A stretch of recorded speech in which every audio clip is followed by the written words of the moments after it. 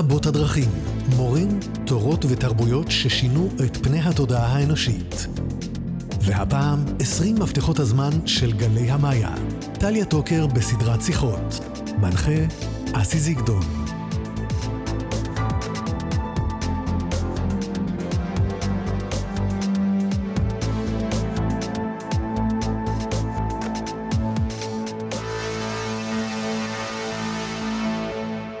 עשרים מפתחות הזמן של גלי המאיה. שיחות עם טליה טוקר שנמצאת איתי כאן באולפן. אני זיגדון, ואני מודה שחיכיתי למפגש הרדיופוני הזה, כי אני מרגיש עד לכדי משהו נקרא לזה אינטואיטיבי, בלי לדעת יותר מדי, שאחד הדברים היותר מעניינים בידע שהיה ועודנו הווה, הוא באמת ידע שהביאו לעולם חברי המאיה, שבט המאיה, אני לא יודע איך לקרוא להם, כי הם קצת גדלו מעבר לזה עם השנים, וזו נהייתה באמת, לא יודע איך לקרוא לזה. אומה? לא. ממלכה. ממלכה, משהו כזה, שלום טליה. אני חושב שהידע של שבט המאיה עניין, ועודנו מעניין אנשים רבים. אני יודע את זה גם כשסיפרתי שאנחנו נפגשים במפגש הזה, זה עורר סקרנות אצל הרבה אנשים. לידע הזה את מתעסקת איתו הרבה שנים. את קראת לזה גם 20 מפתחות הזמן של גלי המאיה בספר שהוצאת. זאת אומרת, איך אמרת לי בשיחה המקדימה שלנו? אני לא מייצגת את המאיה. אז מה את כן? חוקרת? קודם כל אני מייצגת את טליה טוקר, בגוף הפיזי הזה. אני אכן נציגה מכובדת של המאיה. אין ספק, אני נציגה מכובדת של המאיה. יש לי את הזכות להביא לפה ידע. מבחינת מה נשארו פירמידות, ועל הפירמידות הרבה מאוד תרשימים של סמלים וצורות. מעבר לזה יש גם כמה קודקסים שבהם יש מידע של הסמלים והצורות. מה זה קודקסים? אנחנו מתייחסים כאילו, אנחנו לא יודעים כלום. מגילות כאלה, שבהם כמו מין תרשימים וידע, כן? ואותי באופן ספציפי מעניינים הסמלים שנשארו. הידע הזה למה הוא לא כל כך פופולרי? כי הוא בעצם מתעסק בזמן. זמן זה נושא מאוד מאוד יומיומי, אבל יחד עם זאת, הוא פשוט מלווה אותנו כל הזמן. כל הזמן. ובזה, זה הייחודיות של הידע הזה, וזה מה שמעניין אותי באופן ספציפי. לכן אמרתי קודם שאני לא מייצגת את המאיה ברמה הזאת של השבט עם המנהגים וכו' וכו', כי מבחינתי מה שמעניין אותי אישית זה לוח מאוד מאוד ספציפי, שנשאר שם במקדשים שלהם, כן?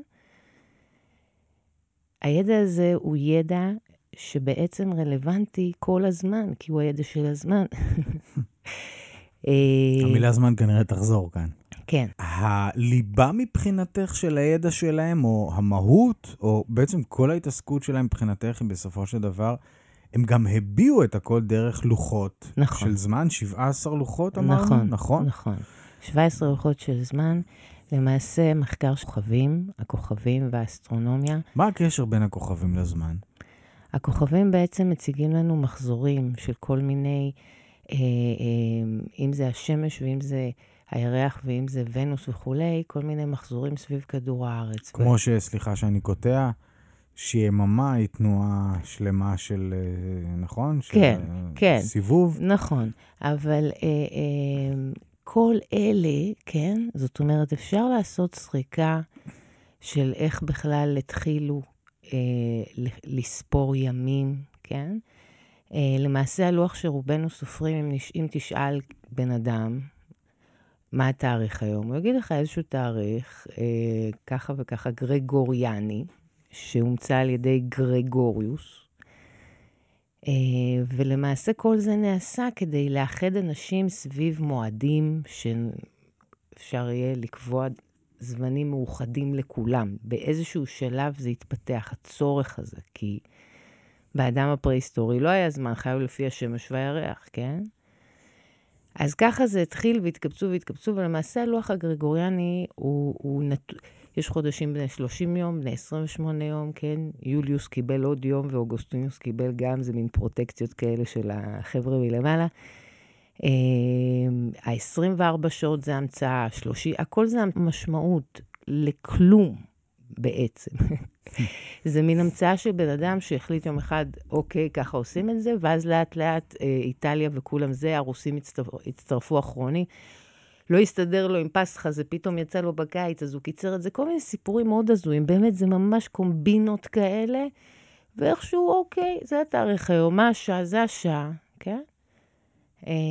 אבל יש סיבוב, לצורך העניין שנה, 365 יום. כאילו יש משמעות סיבוב של לסיבוב השמש שלם. סביב כדור הארץ של 365 יום, אבל זה גם, זאת אומרת, אם כבר יש משהו שהוא מעניין, זה באמת המשך ימים, ובגלל זה זה בדיוק הכוכבים, כן? אבל מה שאני מנסה להגיד הוא עוד יותר מזה, כן? נכון, יש מחזוריות, ובגלל זה הידע הזה מעניין אותי, עניין אותי ומעניין אותי, זאת אומרת, כן? המחזוריות היא מה שמעניין. זאת אומרת יש דברים שחוזרים על עצמם שוב ושוב, עונות השנה, הימים סביב וזה, יש דברים שחוזרים, כן? השמש העולה, הכוכבים, הירח, העלים שנושרים וכו'. בטבע יש מחזוריות שחוזרת כל הזמן, ואז אנחנו בעצם מבינים, העניין הוא לא העתיד או העבר או כל מיני כאלה, אלא המחזוריות. המחזוריות שכל פעם ככה מתגלגלים שוב ושוב ושוב, ויש דברים שחוזרים על עצמם. זה בעצם מה שמתקיים, איזושהי מחזוריות שכל הזמן חוזרת. זהו. מעבר לזה, זה לא היסטוריה, זה לא עתיד, זה מחזוריות שכל הזמן חוזרת. איפה השינוי מול המחזוריות הזאת? כל רגע יש שינוי. כלומר, כל המחזוריות הזאת היא גם נדמת כמאוד ממשית ונוכחת, אבל היא גם סוג של מאיה. שמה המשמעות של המילה מאיה? אשליה. אשליה. כי? אשליה. כי מה? כי הם כבר ראו? ההבנה היא שהבסיס לכל הצרות שלנו, כן? כבני אדם בגוף, מושתתת על הבנת הזמן, אוקיי? כי המוח הוא הרי המציא הכל, כולל הכל, כולל את הזמן, כי הוא מודד, מחלק, כל דבר מחולק, נכון? אצל המוח יש לו מלא קופסאות פינות כאלה, וכל דבר מחולק שם, יש לו הגדרות, בהתאם למה שהוא מכיר, וזה מחולק אצלו, אהבה מחולקת, נכון? יש אהבה לחבר, אהבה לבן זוג, אהבה להורה, אהבה לכלב, אהבה לפרח, הכל מחולק, כן? מידות זה, יש כותרות, היררכיות, יותר כל מיני, כן? אם יש לי ככה אנשים, רכבים, נשים וזה. אז גם את הזמן הוא המציא עם החלוקות שלו, כן? עם הזמנים, עם העתידים, שזה נניח העובדות. נניח שהעובדה היא שעכשיו שעה כזאת וכזאת, בתאריך, בשנה כזאת וכזאת, אבל מה קורה? אז המוח לוקח את העובדה הזאת, נניח במרכאות, ומלביש עלה, לא הספקתי את זה, לא עשיתי את זה, מה אני אעשה עם זה? זאת אומרת, יש לנו כל הזמן סביב הזמן העובדתי הזה במרכאות, צער, חרטה, פספוס, הכל במהות, המקור של כל הכאב שלנו כבני אדם, הוא עניין הזמן. לכן, הקודים הם איך לשנות מבנית את ההתייחסות שלנו לגבי הזמן. אז העניין הוא, זה לא שהם ראו את המטריקס וכולי. כן, הם ראו את המטריקס. נוכחות ברגע, והרבה מאיתנו רואים את המטריקס, כולל אתה וכולל בטח כל מי שמקשיב לזה עכשיו. זה מצב שאתה נוכח ברגע, זה הכל, זה לא הוא-ה. הדברים הם די פשוטים, כאילו כמה שהם נראים מורכבים. הם לא. או שאתה נוכח או שאתה לא. אז ככאלה שנוכחים, זה הקודים שהם השאירו, כי זה מה שמאפשר נוכחות. תכלס. זה מעניין, את יודעת, אבל של השבט. קוראים לו שבט המאיה, כן? אבל שם מאיה, שאנשים גם לא יודעים שזאת אשליה, אבל זה סטייטמנט, מה שנקרא, מובנה. זה בילדין, אומר, חבר'ה, תתעוררו. כן, זה נחמד דווקא, כן, שזה הקטע. הקטע הוא תתעוררו מהאשליה, כן? זה נחמד להיות קשורה להיבט הזה, כן? ובגלל זה גם עוד לא פופולרי, ואולי גם לא יהיה אף פעם, כי אף אחד לא רוצה להתעורר. לא רוצים להתעורר. רוצים כאילו. רציתי לשאול אם זה נכון לומר, אבל שהידע שהיה להם, זה נורא מפליא, אתה גם מסתכל על זה קצת בהקשרים אפרופו פירמידות של מצרים העתיקה, תרבות מפוארת, שאתה לא בטוח שהיום יש את הידע שהיה אז. אתה בטוח שהיום אין. אין. כן. יש ידע אחר. יש ידע אחר, נכון. נכון. וזה די מוזר, כי אתה חושב שעל ציר הזמן הליניארי, הציר הזמן הליניארי, אני מסייג, אתה אומר, אמורה להיות אבולוציה, שקורלת גם אבולוציה של התודעה. נכון. והגיוני שאנחנו בטח נדע את מה שידעו לפני 2000 שנה. נכון, נכון. אבל לא כך הדבר. נכון. זה מה שמעניין מהבחינה הזאת, גם המאיה בכל הכתבים שלהם, הם באמת נקראים שומרי הזמן, ויש ממש את ההתפתחות של האבולוציה מהאדם הקדמון, בעצם איך הכל התחיל להתפתח, אם זה גם ברמה הזאת של התקשורת שלנו כבני אדם, ממצב של ציידים לקטים, אחר כך, לא יודעת, רדיו, טלגרף, לא יודעת, כל זה, טלוויזיה, אינטרנט, היום אנחנו במצב באמת שמידע זורם בטירוף, כל הזמן אונליין, אנחנו כל הזמן אונליין, הכל קורה. מבחינת כמויות של אינפורמציה שמסתובבות, אנחנו כאילו בפסגת הידע מהבחינה הזאת. ולמעשה, מה ביום יום, אוקיי? כאילו, איך זה עוזר? זה עוזר מבחינת איכות חיים, מבחינת רווחה. אבל מבחינת המצוקות הפנימיות שלנו כבני אדם, שעדיין ממשיכים להיות אותם בני אדם, עם אותם רגשות, עם כל הטכנולוגיה, אנחנו עם אותם רגשות, כמו האדם הפרה-היסטורי. same. עכשיו, המוח גם עבר איזושהי התפתחות, כי האדם הקדמון היה מאוד מאוד ספציפי, כן? הוא היה מאוד הישרדותי, חייתי, ולא עניין אותו הרבה חוץ מסקס עצים. ואז התפתח המוח, כן? ההומו ספיאנס, האדם החושב. ואז האדם החושב הזה התחיל להמציא דברים, כמו מטוסים ודברים מגניבים לגמרי.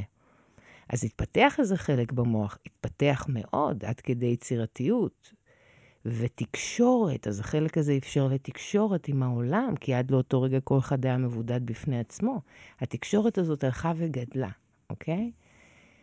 זה מבחינת הנתונים במרכאות של ההתפתחות, אבל ברמה הפנימית, בגלל שבעצם הכל כאילו אפשרי, וכולם יכולים להיות הכל, ויש המון הספקים, אז כולם רצים, ולמעשה ממצב של לחיות את הרגע, כמו שסבא שלי חי נניח, למרות שהוא חי באיזה כפר נידח ולא היה להם כלום, נהיה מצב של רצים והספקים, כן? אז בסופו של דבר, כמה שהתפתחנו מבחינת הידע, ברמה הרגשית הפנימית, בני אדם לא באמת מתפתחים מכל הדברים החיצוניים האלה. ולכן הידע הספציפי של המאיה עובד על הקודים הפנימיים, כן?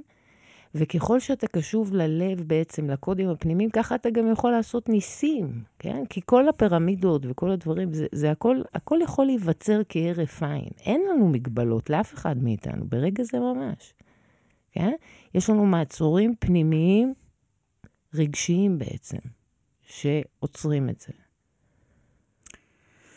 אז שנייה רק, ידע זה, זאת אומרת, אתה כקוסם במאיה, עשינו לך מפה, נדבר עוד מעט על המפות. אוקיי, אז הקוסם, מה זה קסם? כן? איך עושים קסמים? כאילו, איך המאיה עשו את הקסמים של הפירמידות נניח? זה פונקציה של ידע, נכון? ידע. ככל שיש יותר ידע, עושים יותר קסמים, נכון? כאילו, נכון? האדם מתפתח, זה הסיפור של קולומבוס, נכון? שהאינדיאני מסתכל שם, רואה את הספינה, לאט לאט הוא מזהה, כן? לא ידע מה זה ספינה. זאת אומרת, ככל שיש לי יותר ידע בבתי חולים, היום אנחנו רופאים ובכלל מרפאים דברים, שזה בגדר נס לפני ככה וככה שנים. המון ניסים קורים, זאת אומרת, נס זה פונקציה של כמה ידע יש לי. ככל שאני יודע יותר, יכול לעשות ניסים. כן? אני אגיע לאיזה כפר פרימיטיבי, אני בכלל יחשב כאיזה אליל. אז למאיה היה ידע שיצר ניסים בקנה מידה של פירמידה. זה מעניין בעיניי. לגמרי. זה דומה בידע, ויש דמיון לפירמידות המצריות, אגב? בטח, סיים. פירמידה זה פירמידה. זאת אומרת יש בכלל חיבור בין הפירמידות. כל הפירמידות מחוברות. כל הפירמידות מעבירות תדר. כן? אז יש חיבור בין הפסגות של כל הפירמידות. זאת אומרת, חקרו את זה וראו שגם מבחינה הנדסית וכולי, זה ממש ממש דומה. זה אני לא יודעת. ההנחה היא, לא מבינים איך בנו את זה. לא מבינים היום איך בנו את זה. לא.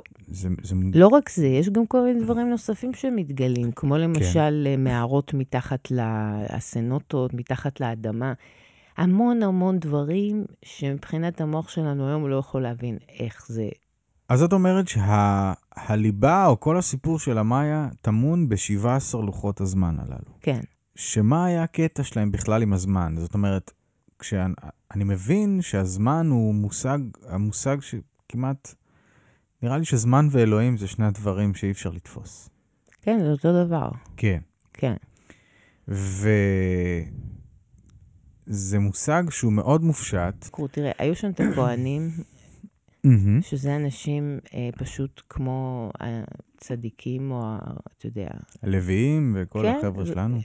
כן, זאת אומרת אנשים אלה מבית המקדש. כן. יש את זה בכל תרבות, את אנשי הקדושה המסורים לדרך, והם, אני לא יודעת אפילו אם זה חקרו, כן? זה לא ההגדרה, אלא היו בה הוויה, כן? של התדר הזה. עכשיו, השבט עצמו אימץ המון מנהגים, כמו לקרוא לילד ביום שזה לפי הסמלים של אותו. זאת אומרת, המון מנהגים התנהלו סביב הלוח, כן? שזמן, אם מסתכלים על תרבויות, יש את העניין. יש מועדים בתרבות היהודית ובתרבות המוסלמית והנוצרית, דיברת גם על חלקם קודם, כן. אבל יש גם משמעות ביהדות, לקציר, לאסיף, לעונות השנה, ההתחדשות של האביב, ההתחדשות של הגוף. בהחלט. אפשר למצוא גם בהיבטים רוחניים עמוקים וכו'. בוודאי, הלוח היהודי הוא לפי הירח, ויש בו המון דברים מאוד מדויקים. הנה, גם הוא לפי הירח, זה כוכבים. לפי הירח זה גם כוכבים. הוא הרבה יותר, זאת אומרת, הלוח הגרגוריאני הוא שמש ואין קשר לכלום. זאת אומרת, הלוח הגרגוריאני בכלל לא אוקיי, הוא סתם. וזה הלוח שרוב התרבות המודרנית חיה לפיו. 90%, כן? זאת אומרת, ככה זה. כן. את יודעת עוד קצת, אני שואל מבורות מוחלטת, על לוחות נוספים כמו הסינים ואחרים? כן. זאת אומרת, לאורך זמן חקרתי והשוויתי בין כל מיני לוחות. עשיתי הקבלות גם מבחינת, גם לפרשות השבוע, אם זה לאקסגרמות של האי צ'ינג, שמנחיכות, אם זה לאסטרולוגיה המערבית הרגילה, אם זה לרונים הוויקינגים. עשיתי מחקר שמנסה לבדוק את המהויות של כל מיני גזעים או תרבויות בעולם, ואיך הכל מתחבר ומראה אותו דבר. זהו, רציתי לשאול מה עוד גילית במחקר, כי בעצם אנחנו מדברים כאן בעצם על הדבר הזה, שהזמן, ההתייחסות שלנו לזמן, זו התובנה העיקרית שלי משיחתנו עד כה, העיצוב של התודעה נובע מההתייחסות שלנו לזמן. זאת אומרת, הכל קשור בזה. בדיוק. כן. איך שאנחנו, כל התקסים וכל המועדים, ואיך שהחיים שלנו בנויים, הרי החיים שלנו בנויים לפי לוחות זמנים. נכון, לפי הספקים, לפי קווים. הראש שולח כל מיני ראשי חץ, ויש לו כל מיני מטרות, וזה מהווה את כל התנועה היומיומית שלנו.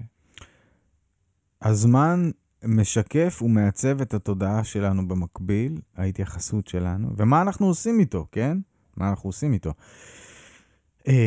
וזה מאוד מאוד מעניין. מה עוד מצא המחקר שלך, למשל? הוא מצא שהכל ממש אחד, כן? גם בתקופה שעשיתי הקבלות לפרשות השבוע, גם הייתי פה, זה היה לפני שנים. אצל אור זוהר, כן. כן. וזה פשוט היה מדהים. זה פשוט היה מדהים כל פעם לראות. איך כולם בעצם, אז שם היה איזו פרשה, לא זוכרת, בטוח. בקיצור... ואת אומרת שהלוח הגרגוריאני הוא במרכאות הכי... הוא סתם. הוא אהבל. הוא ממש אהבל. לא רק שהוא אהבל, הוא גם עושה אותך הוא אהבל. שרירותי לחלוטין, הוא לא מחובר לתנועות של הטבע. נכון, הוא לא עוקב אחרי שום דבר בעצם. ודווקא לפי לוח חוץ הזה... מאחרי השמש שכאילו עושה את הסיבוב סביב כדור הארץ, אבל... ודווקא לפי הלוח הזה אנחנו חיים, זה מעניין. נכון, זה מעניין שאנחנו חיים לפי משהו שהוא סתם, שהוא הבל מוחלט, שאין לו שום משהו. אולי הוא נורא נוח ביחס לוחות אחרים, אני לא יודע, אני שואל. למה נתפסנו עליו? כי ככה זה, זאת אומרת... הגמוניה נבנית, אבל גם על איזשהו בסיס לוגי, או משהו, נוחות של אנשים? בהחלט, נוחות. זה פשוט הלך והשתרש לאט לאט אל תוך היום-יום של כולם, והכל, כל הבורס, תחשוב, הם כולם יושבים עם המחוגים האלה, זאת אומרת, זה ממש, זאת אומרת, אין על זה, ככה זה, אין על זה, גם החלוקה ל-24 שעות, 12 שעות, 12 שעות, כאילו, עד 24:00, זה כזה מגוחך, זה באמת, כאילו, 12 שעות, הרי היו חיים לפי זריחות, שקיעות, כן? בין זריחה לזריחה אין 24 שעות? יש. לא יודע. תלוי מי סופר, ואיך סופרים. לא, אבל יש הרי משמעות, זה סיבוב שלהם, הרי יממה משקפת איזשהו סיבוב שלהם. אני מציעה שנניח את זה, נדבר בהמשך, כי זה מאוד מאוד קשה לתפיסה. אני איתך. זאת אומרת, קשה מאוד לתפוס שאין במהירותו, אין לאיתו, אין לפני, אין אחרי, וגם אם נדמה שברגע זה ממש השמש שוקעת, ומחר היא תשקע שוב, כן? שמש שוקעת, זה כבר המון דברים שצריך לדון, מה זה שמש, מה זה שוקעת וכולי, כן? קשה מאוד לתפוס 70 שנה זה כמו 20 שנה, וטליה בת 5 ובת 12 ובת 60 נוכחות כאן ועכשיו. וזה מה שאני מייצגת, שהכל קורה ברגע הזה, ואין שום דבר חוץ מזה, חוץ מקשקושים של השכל. והזדקנות, ההתבגרות שלנו. יש התפתחות ביולוגית, שהיא גם מאוד קשורה למוח ולמה שהוא חושב, כן? אם פעם נשים בגיל, זאת אומרת, היום בגיל 50 נשים נראות מדהים, גם אם לא עושות מלא ניתוחים פלסטיים וכל השטויות האלה, כן? זאת אומרת, משהו משתנה, כן? מבחינת האמונות של בני האדם. יש גם כל מיני יוגים וכו' וכו' שחיים עד גיל 200 ו300, כן? זאת אומרת שיש התפתחות ביולוגית לגוף הזה, וגם היא קשורה באמונות שלנו, כן? באמונות של המוח שחושב אותם. יש ממש מחקר של פרופסור רזניץ אחד, שעשה מחקר על קופים, והראה איך הוא לוקח קופים צעירים, ומנטרל אותם לחלוטין, ומעשייה וכו' וכו'. זאת אומרת, מנוון להם לאט לאט המוח, ואתה רואה אותם אחרי כמה זמן לחלוטין לא זזים, והוא לקח קופים מבוגרים, אימן אותם, והאלה פתאום, כן? זאת אומרת, המוח שלנו הוא גמיש. הוא יכול לחיות גם עד גיל 5,000, אם הבן אדם רוצה את זה בטעות. אבל בעצם האמונה שלנו, לא, בגיל כזה וכזה אני כבר ככה, בכזה אני ככה, בכזה אני רגל בקבר ואבוד לי, כן? אוקיי, אנחנו מתחילים, תראי, זאת שיחה שבעצם בוחנת, מערערת ומטילה ספקת בפרדיגמות שלנו לגבי מושג הזמן. כי אנחנו התחנכנו גרגוריאני, מערבי, לתפוס את הזמן בצורה מסוימת, בצורה מאוד לינארית. כאילו בכלל שיש דבר כזה, זמן שעובר כמו שאנחנו מכירים אותו. ואת אומרת, לא, זה לא ככה. אני אומרת, הכל קורה בו זמנית, הכל מתהווה, מתפרק ברגע זה ממש. 360 מעלות של אפשרויות קיימות לכל בן אדם בכל רגע נתון. אבל אז מגיע המוח המאוד מאוד מתוחכם שלנו, ומתחיל לאמוד, להגדיר, למדוד וכו', וזהו, הוא מצטמצם. זה מה שקורה. אוקיי. קראנו לסדרת שיחות הזאת 20 מפתחות הזמן של גלי המאיה. כן. אז בפרקים שיבואו אנחנו נפרוט את כל המפתחות וניכנס לעומקם. נגעת גם בעוד מושג שלא הסברנו שזה המפה של בן אדם, נתת אותי כדוגמה, וגם על זה נדבר קצת, איך אנחנו בעצם, מה זה הדבר הזה, בלי שזה יישמע מיסטי או, כן. את יודעת, כמו איזה בעלת אוב, שלא יחשבו שיושבת איתי בעלת אוב. אני הפוכה מבעלת אוב, זאת אומרת, בן אדם רגיל לגמרי. אז בואי נעשה עוד טיפה סדר במושגים.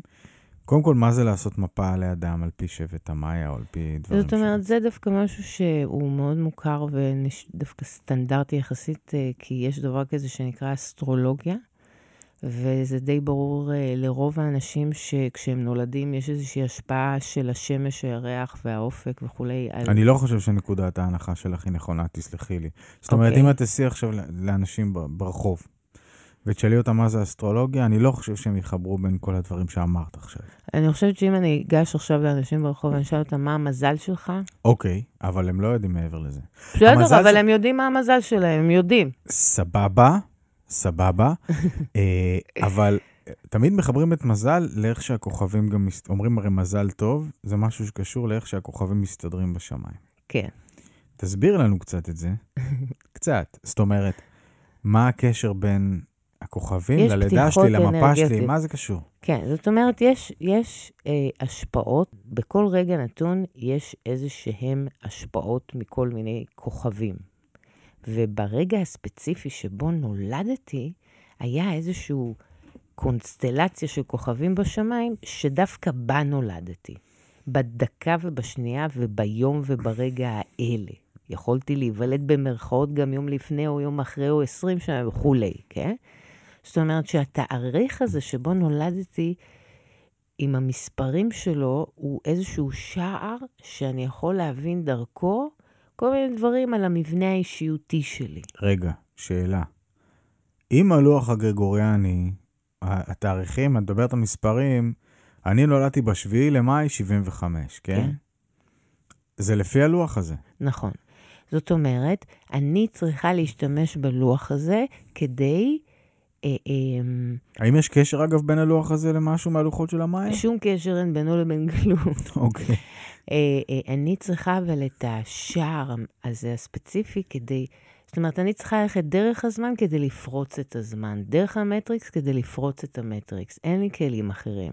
אוקיי. אז התאריך הזה הוא בכל זאת, יש לו קטע. לא סתם נולדתי בתאריך מסוים עם מספרים מסוימים.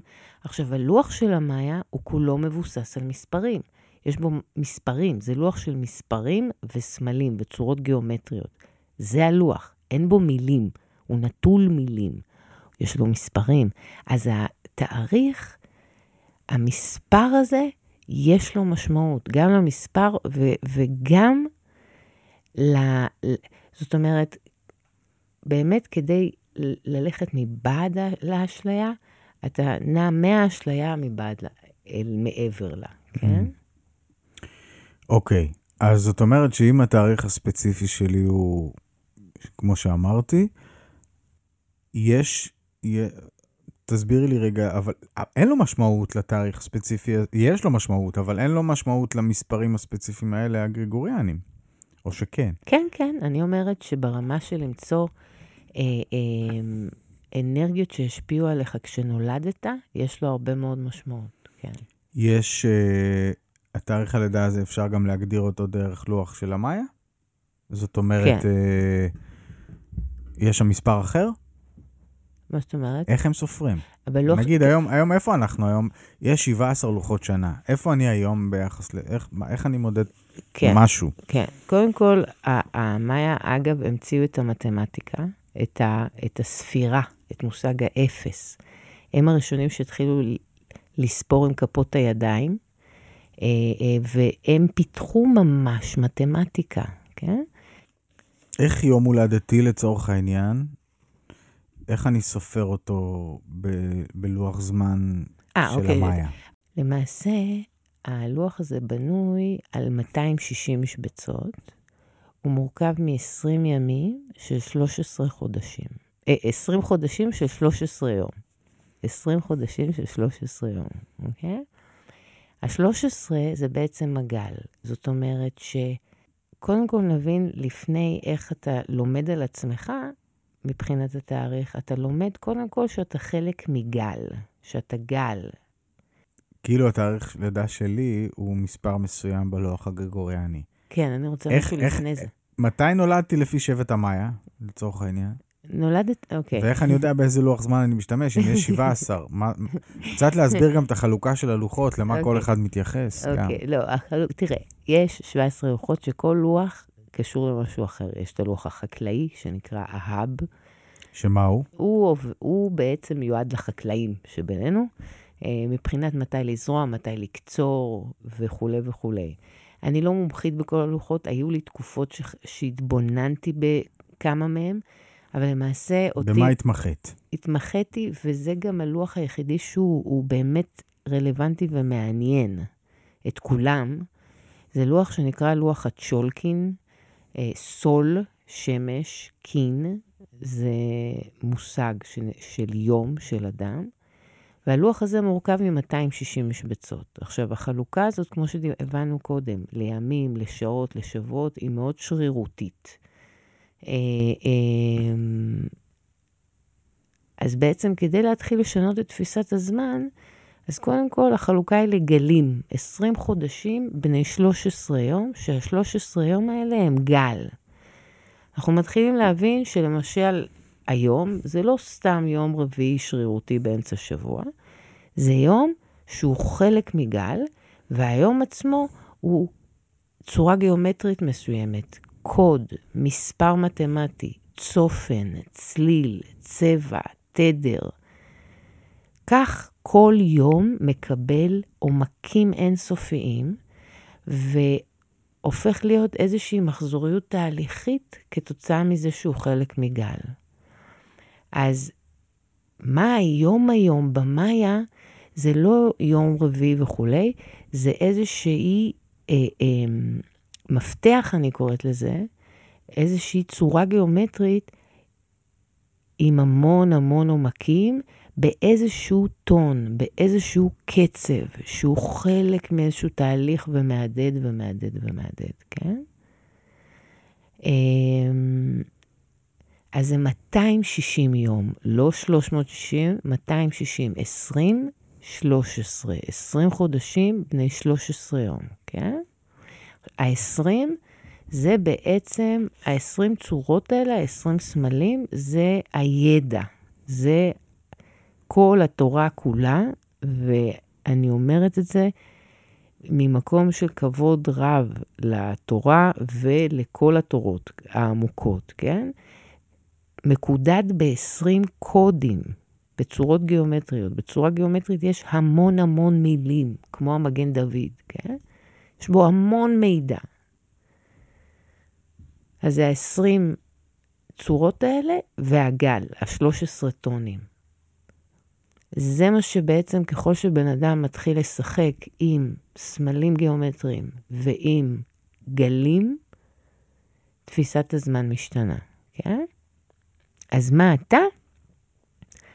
לפי התאריך הרגיל שלך, אנחנו יכולים לבדוק מה המהות שלך, הסמל שלך, מי אתה במאיה, כן? ואז אתה בעצם יכול לזרום, גם אם זה עם עצמך, עם הגל שלך, או עם הגל שקולקטיבי כרגע לכולנו, כן? מה הקשר בין כל הסיפור הזה? עוד קצת תמחישי לנו, תנסה להסביר לתודעה. את נגעת עכשיו ב-20 חודשים, 20 מפתחות הזמן הם לפי 20 החודשים הללו, נכון? נכון. ועל כך אנחנו נדבר גם בשיחות הבאות, ונפרוט ונבין. אני מבין שכל חודש מבטא איזשהו רעיון, סמל. איפה העניין הרוחני? איפה העניין של התודעה פה? איפה הקומה הגבוהה של הסיפור הזה? כן. המוח שלנו עובד בגלים, אוקיי? גלים אלקטרומגנטיים, כן? אלקטרו, חשמל, מגנטי, מגנות. ככל שיש חשמל, אנרגיה במוח, ככה הוא ממגנט את מה שהוא רוצה למציאות שלו. כמו שאנחנו הולכים לים, והים זה בעצם המורה הגדול ביותר שלי, וזה התרופה הטובה ביותר למוח שלנו. כי בים יש גל שעולה ויורד, עולה ויורד. המוח מזהה. התת מודע שעובד בגלים מזהה את התנועה הזאת, כן? זה מה שקורה בים, וזה מה שקורה גם עם הלוח.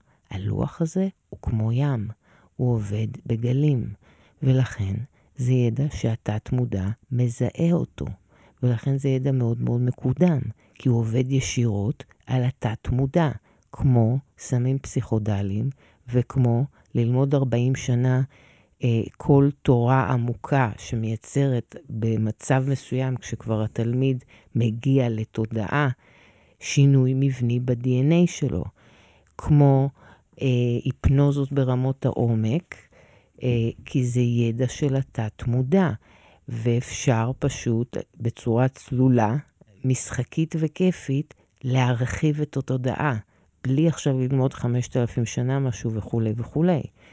זאת אומרת, אני היום מגדירה זמן כמה שעובר בין הרגע שעולה לי גל של מחשבה, עד לרגע שזה הופך להיות מציאות. המרחק הזה, בין הרגע שאני חושבת משהו ומשדרת את הגל, עד לרגע שזה הופך להיות מציאות ממשית, זה מה שנקרא זמן, כן?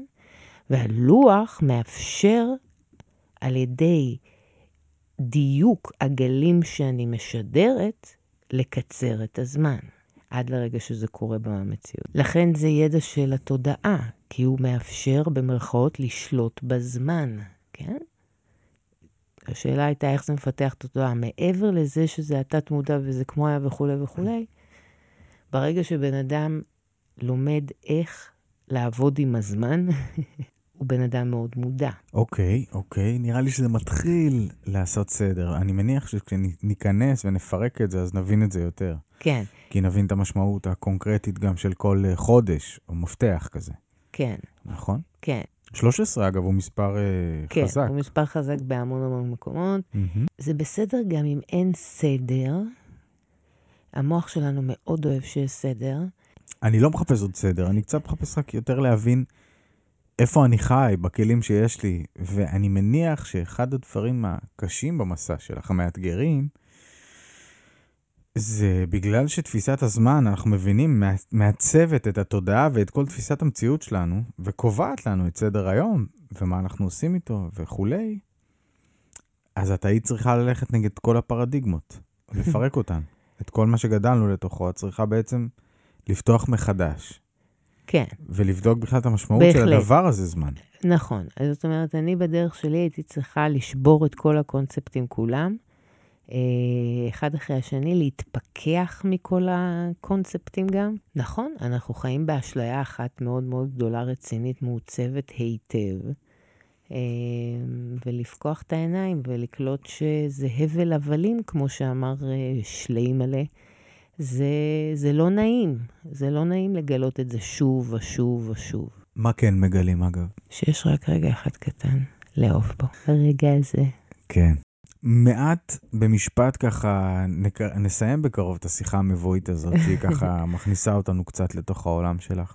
על החיבור האישי שלך, טליה טוקר, למה בחרת לחקור את הסיפור הזה? יכולת לבחור לחקור עוד כל מיני מידעים ותרבויות, ואת, את יודעת, זה לא משהו אין הרבה אנשים בארץ שהקדישו לפחות, אפשר לומר, רוב חייהם או חלק ניכר מחייהם הבוגרים לחקירה של דבר כזה כמו הידע של שבט המאיה. מה משך אותך לשם? איפה טיפה על נקודת המפגש האישית שלה? באופן אישי, זה לא בדיוק בחרתי. אני בכלל לא חושבת שאנחנו בוחרים יותר מדי, בעצם. אבל הסיפור שלי הוא מיוחד בהקשר הזה, כי אני נולדתי מאוד חולה מגיל 0.5 שנה, ולא רציתי להיות בגוף הזה, כי הייתי מאוד חולה. ואז לאורך השנים, הרצון הזה, זאת אומרת, היה לי קשה לחיות בגוף, לאורך הרבה מאוד שנים. עם ההתבגרות שלי זה החריף. ויחד עם כל זה, היה לי מאוד ברור שאני לא יכולה להתאבד, כי לא אני, טליה, האישיות קובעת כמה זמן אני אהיה כאן בתוך הגוף. זה היה לי גם מאוד מאוד ברור, אולי בגלל שהייתי ילדה חולה, ובגלל שהייתי הרבה לבד עם עצמי, והדברים האלה היו לי ברורים. אז הייתי מאוד תקועה, הייתי כלואה בתוך הגוף הפיזי, וזה היה לא נעים, ולא היה שום פתרון. עד שבגיל 20 וקצת שלי פגשתי את הידע הזה של המאיה, ובעצם קראתי שהם נעלמו באופן מסתורי מכדור הארץ. ואמרתי, אוקיי, אז גם אני אעלם. ההיעלמות היא זו שקרצה לך. בדיוק, אמרתי, אני אעלם, וזהו, אני אמצא את הנוסחה, איך עושים את זה, ואני אעשה את זה גם. ואז סגרנו את הסיפור. וזה ממש היה הילולה גדולה לגלות, שלא צריך למות מוות פיזי, ואיזה יופי, וכל מה שצריך לבצח את הסיפור הזה של הלוח שלהם. וזה מה שעשיתי. אז מהמקום הזה נוצר מחקר של כמו מדען ממש, שיושב וחוקר את הלוח, את הזמן, שעות, אם זה בים, או עם התלמידים שלי וכו' וכו'. ומהמקום הזה זה קרה, כי רציתי למצוא את הנוסחה של איך נעלמים. והתמקדת בלוח אחד, איך קראת לו? לוח הצ'ולקין. כן. לוח הצ'ולקין זה הלוח שהתמקדת בו? כן, כי זה הלוח שיש בו את כל הקודים.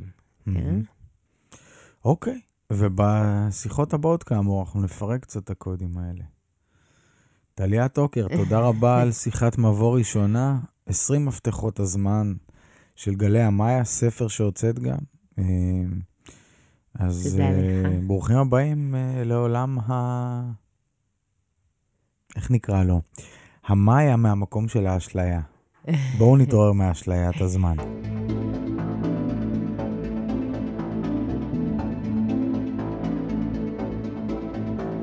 רבות הדרכים, מורים, תורות ותרבויות ששינו את פני התודעה האנושית. והפעם 20 מפתחות הזמן של גלי המאיה. טליה טוקר בסדרת שיחות. מנחה זיגדון.